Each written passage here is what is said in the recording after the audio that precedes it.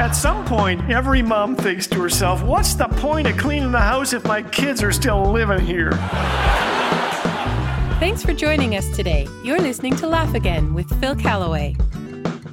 Did you ever send a text like, honey, I can't wait to snuggle with you and nibble on your earlobe? Then you hit send and realize it went to your 10th grade biology teacher. Or maybe you've been on the receiving end. The following text rattled into Nate's phone from his girlfriend. Pray for me, I'm going to break up with Nate tonight. Oh man, I think we should pray for Nate. Here are some great texting fails sure to make you giggle and grimace. Steve says, I texted my girlfriend, have a wonderful day, but autocorrect changed it to have a wet armpit day. Hey, sweetie pie, have a wet armpit day. Michelle texted her husband, asking him to pick up water at the grocery store. He immediately texted back, who's Walter? Pick up Walter at the grocery store. Reggie received a text from a colleague telling him he wouldn't be able to attend tomorrow's meeting because a family member had just passed away. Reggie fatefully replied, of course. So very, very sorry for your loss. Wow. Celine's mom texted her this, empty the dehumanizing bucket when you're done. She meant the dehumidifier bucket. Don't. John says, I once texted my mom, Grandma's good, but it autocorrected to Grandma's gone. No, be careful. Read before pushing send. This from Derek. I was texting with a friend when he said, unfortunately, I have been diagnosed with celibacy.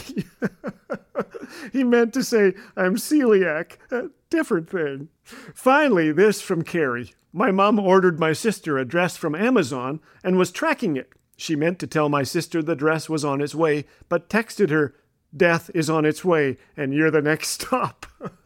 Well, autocorrect can be a menace, but more often than not, it's helpful, because our thumbs are not made for these tiny keyboards. When my wife types, the cassette is under the copper, I know what she meant, and I read, the casserole is on the counter. Sometimes we'd be in trouble without autocorrect. Always we'd be lost without the correction we receive from a far wiser source.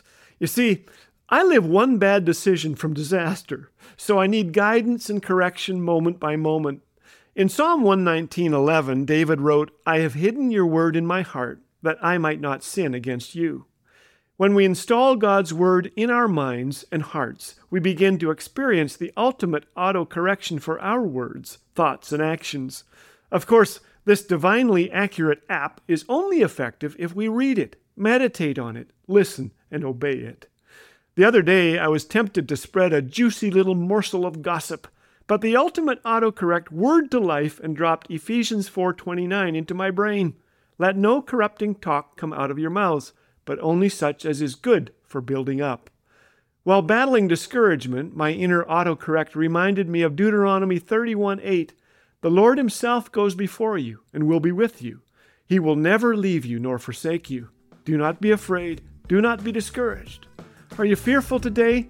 Fear not. Vengeful? Vengeance is mine, says the Lord. Spiteful? Husbands, love your wives. Worried? Trust in the Lord with all your heart. Every day, let's access the autocorrect of God's Word. It's truly heavenly. Which reminds me of the mom who sent a group message to her children. Dad's in heaven. She forgot to attach an image of him on his new boat called Heaven.